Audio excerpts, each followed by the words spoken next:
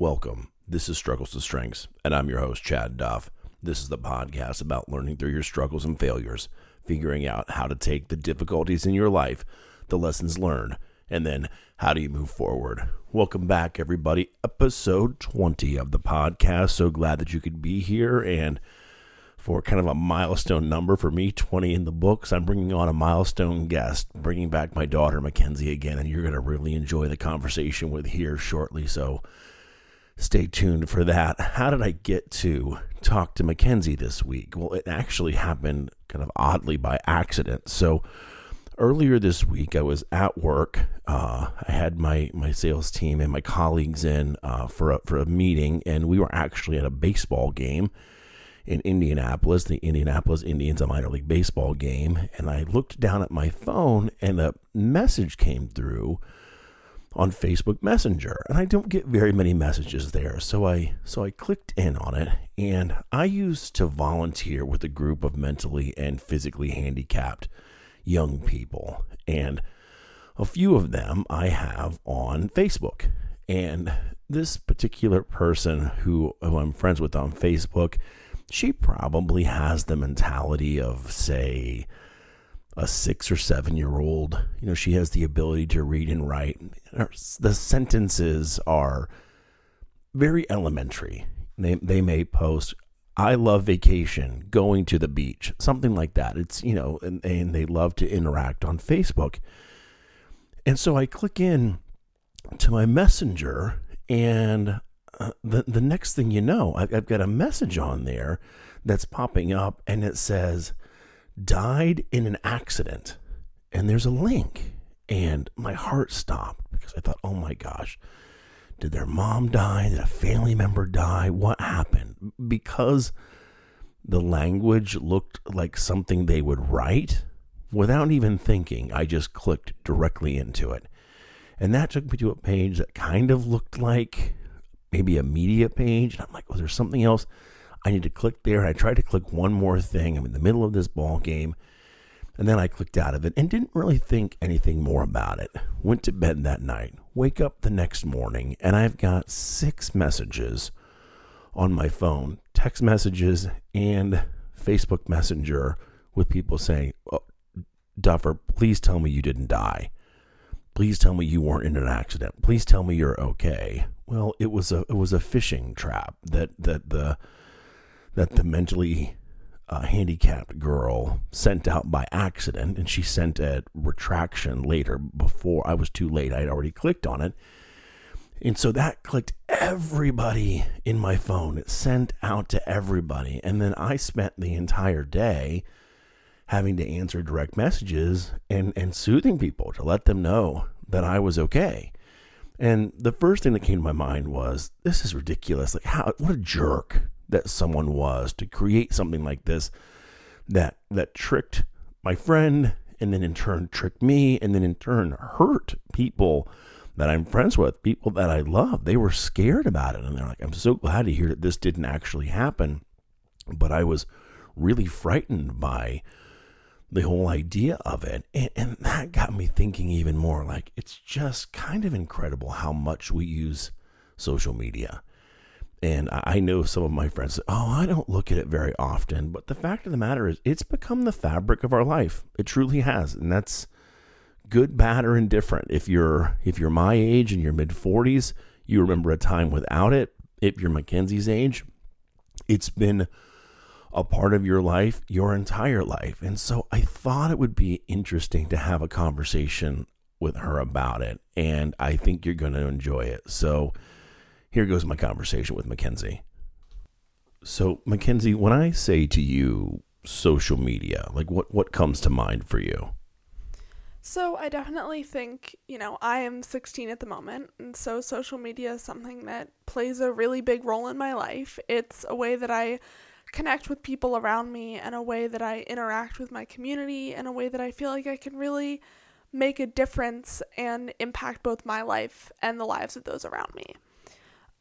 I think I grew up with social media, and my generation specifically grew up around the internet, which gives us a really interesting and really revolutionary perspective on the internet and social media. So I've been through a few phases of social media. When I was young, there was a lot of fear mongering, a lot of social media is going to ruin your life. Wait as late as possible, never go on the apps. Everything should be private. You know, all of your information is going to get stolen and you're going to end up with nothing and somebody's going to stalk you and come and kill your family. And so we were all terrified to use the internet. Yep.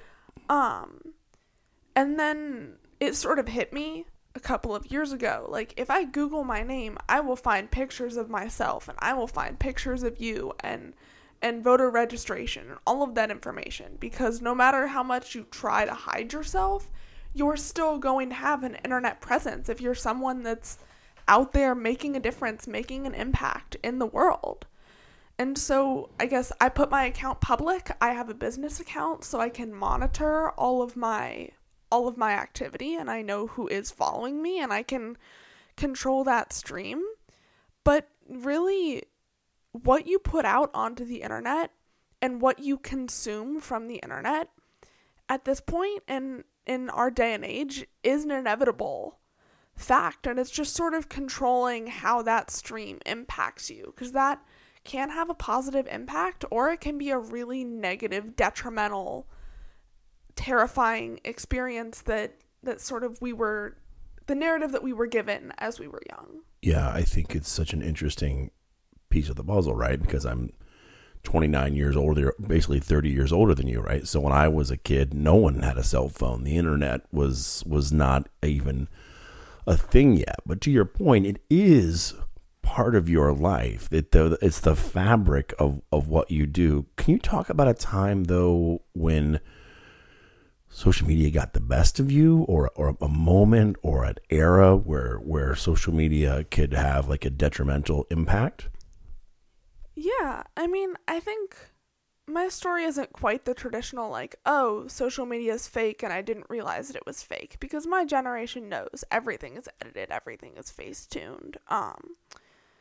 Mine was sort of at the beginning of quarantine, where I sort of just fell into a side of the internet revolving around over-exercise and diet culture that just sort of put me in a really dark place with my body image. And I know that this is something that a lot of girls experienced, and I know people that have developed eating and exercise disorders based off of this specific era of the internet. And that was just something that I was consuming so regularly, and it took me a really long time to recognize how destructive it was to my mental health, and how, you know, pulling away from that and gearing myself towards different sides of the internet that are going to generate communities that I can uplift myself with. What was the pull in what you were looking at? What was there? Like, what was so, for lack of a better word, attractive about, you know, what you got caught up in? Yeah, I think it was the fact that it all seemed so attainable. It was, here are concrete steps to make your life better. Here are workouts and diets, and this is what I eat in a day, and you can do this too. It was, this is how I turned my life around, and this is the drastic shift that I made. And it wasn't ambiguous. It wasn't oh, well, everything is going to be fine the way you are, or everything is beautiful. It was concrete steps for how I felt that I could make my life better, but it ended up turning into a restructuring of my priorities and reframing them in a really negative light. And help me understand that more. Help our listeners understand that. I think that focusing on my image and focusing on how I present myself to the outside world, as opposed to focusing on the internal and developing a strong, confident sense of self, and then projecting my own internal confidence externally, as opposed to trying to find the external and then use that as a focus point for the internal. So how did you get yourself away from that?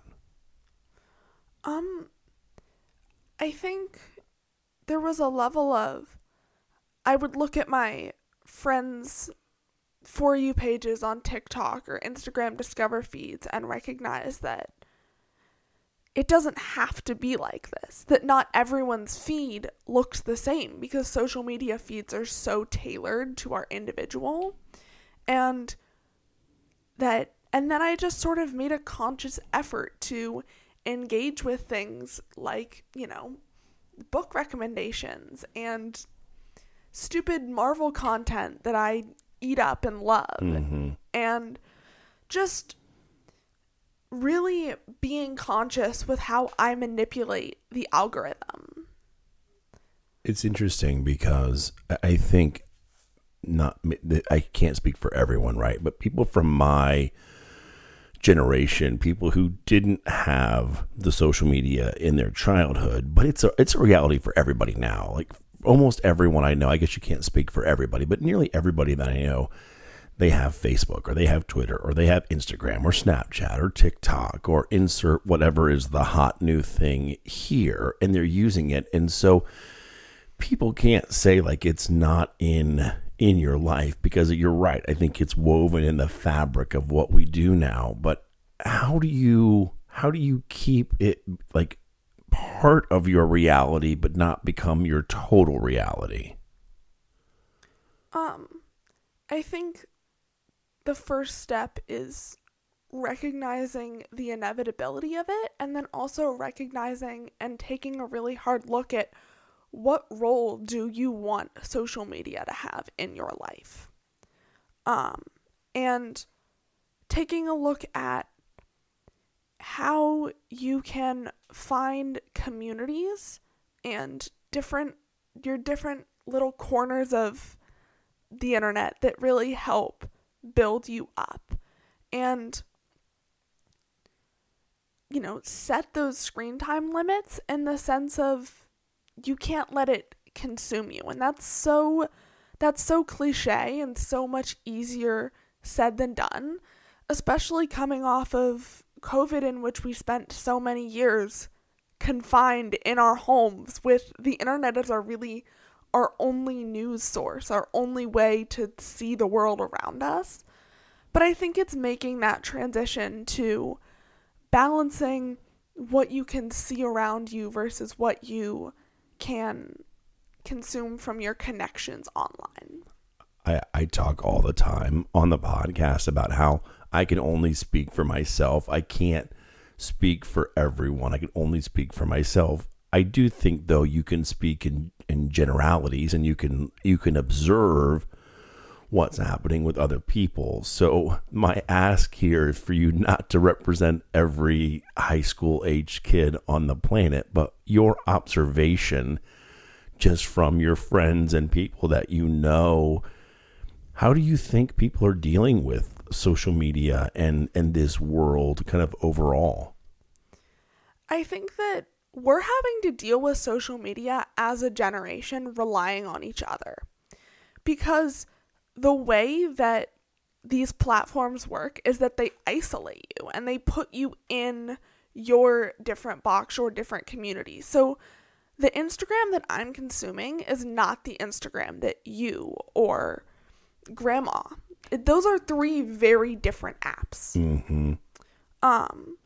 So I think that we are having to learn how to navigate the internet on our own, because we're getting the same internet lessons of don't read fake news. We know how to identify fake news because we've been growing up consuming news. We don't need to be slapped on the wrist for even opening the app. We need to learn how to navigate and generate positivity through them. So I think that we're sort of just relying on each other, and I think that we spread content amongst ourselves in the sense of like we repost each other's posts and we try to share positive content and really even try to generate a sense of activism.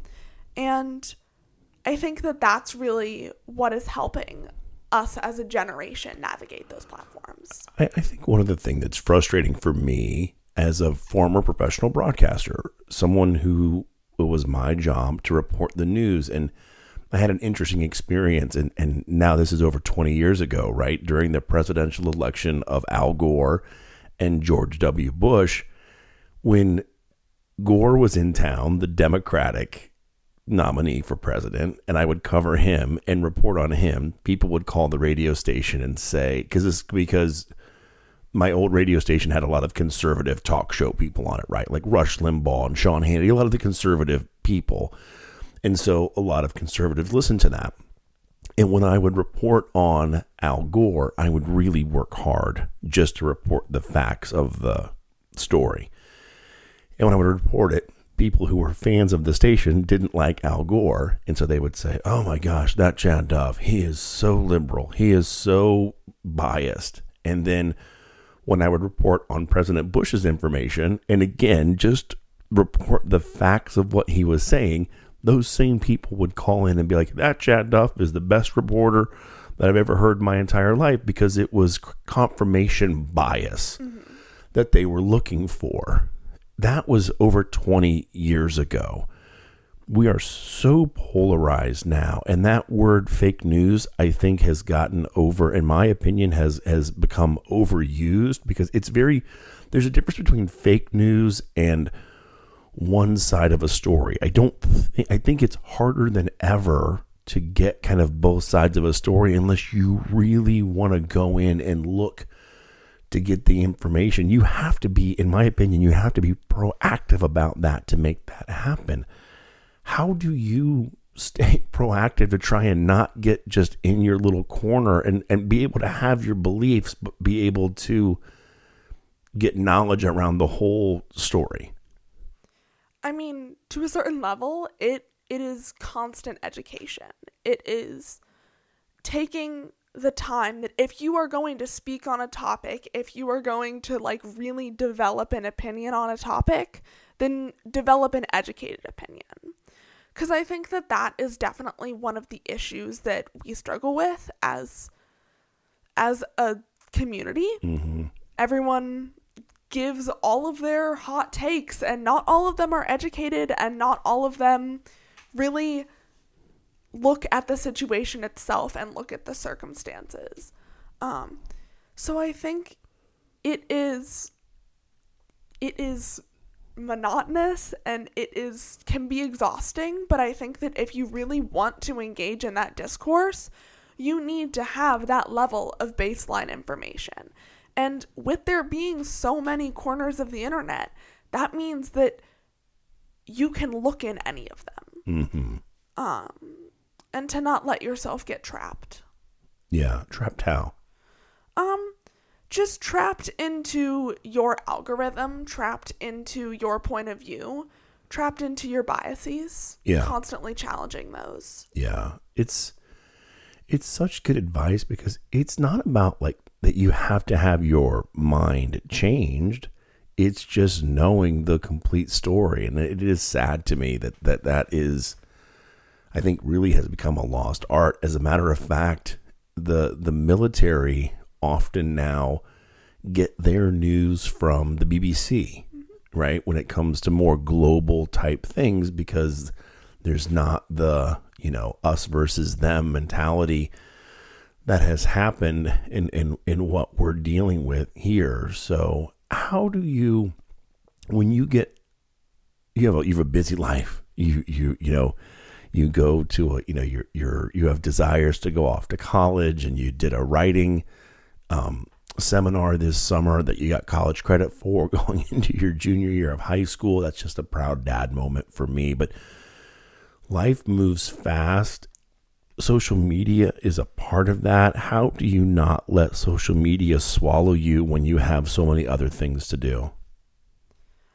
I think that's a level of boundary setting. That's a level of knowing when to put it down and when to walk away, and sort of experimenting with yourself and being patient and learning what you need and what you want out of social media. And I think that the internet is a really amazing place, and it is also a really terrifying place. Mm-hmm. And so I think it's a double-edged sword. Like, oh, there's all of this information out there. There's all of this knowledge to be consumed, but yet everyone gets backed into their own points of view and ends up just reinforcing their own biases. So I think it's just sort of looking at it in that broader sense and looking at it as how can I really see the world, and asking the big questions like, is this a productive experience right now, and then being able to put it down and back away when it becomes overwhelming. What's your, as a young woman, as a strong young woman, what's your biggest frustration with opinions or perception of people my age or your grandmother's age when it comes to social media and your generation? I think that we are all learning how to work in this online centric world. I think that young people grew up around it. Young people know it. Older people had the experience of coming into it. And I think those are both really valuable experiences. But I think that there's a level of conflict across generations. And I think there's so much judgment cast on to everyone, and I think that to some level we are all addicted. We are all victims to the algorithms and to these large websites.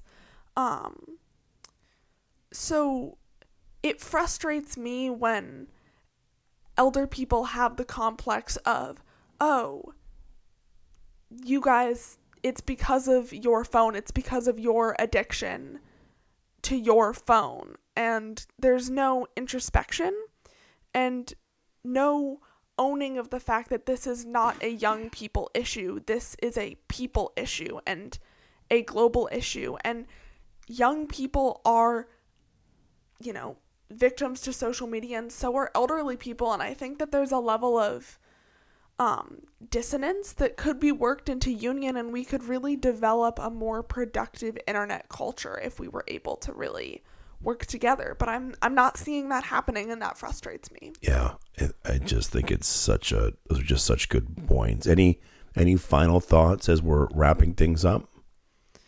No, I don't think so. I think this is a really great conversation to be having, and I think that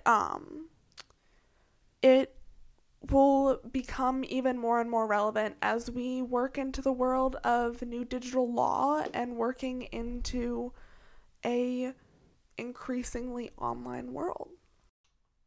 I'll fully admit I'm a biased dad, but I am just always blown away about having conversations with Mackenzie like those.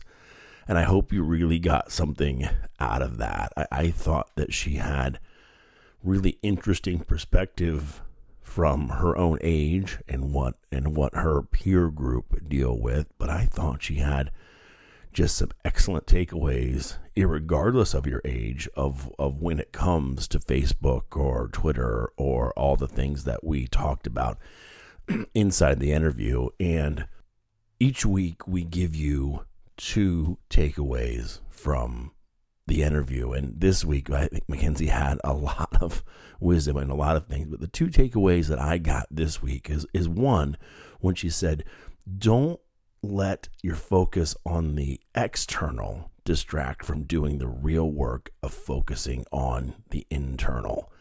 And, I just thought she had put that so beautifully that a lot of times Facebook, and we talk about, and you've heard me talk about many times, about social media strong and how that can be such a fake thing, right? And people focus on posting the right picture, looking the right way. And Mackenzie got trapped in that a bit, but she realized that focusing on the internal was the key to really, doing the good work. And then I thought the second thing that she said, and this for me was the most poignant thing that she said, is that these apps work to put you in a box. Do not get trapped in your algorithm and the biases. I thought she hit the nail on the head. It is just so easy to be in an echo chamber, and that's what I was trying to talk about. I mean, social media has a lot of power, but it can get you in a box. And so I would ask myself, and I would ask you, and I would ask everybody, and I think Mackenzie summed it up so well at the end. Don't let that happen to you. Don't get put in a box. Make sure that you're taking in the entire picture and shining a light kind of in every direction, as so not to be manipulated or just made to think a certain way because you're being twisted. So my thanks again to my daughter Mackenzie for being my guest. And as we ask always, if you like what we're doing around here, continue to share this with your friends. Pass it on your social media. We believe in that. If you're listening on Apple Podcasts, rate us there. Give us a review. We really appreciate all the support. And until next time, be well.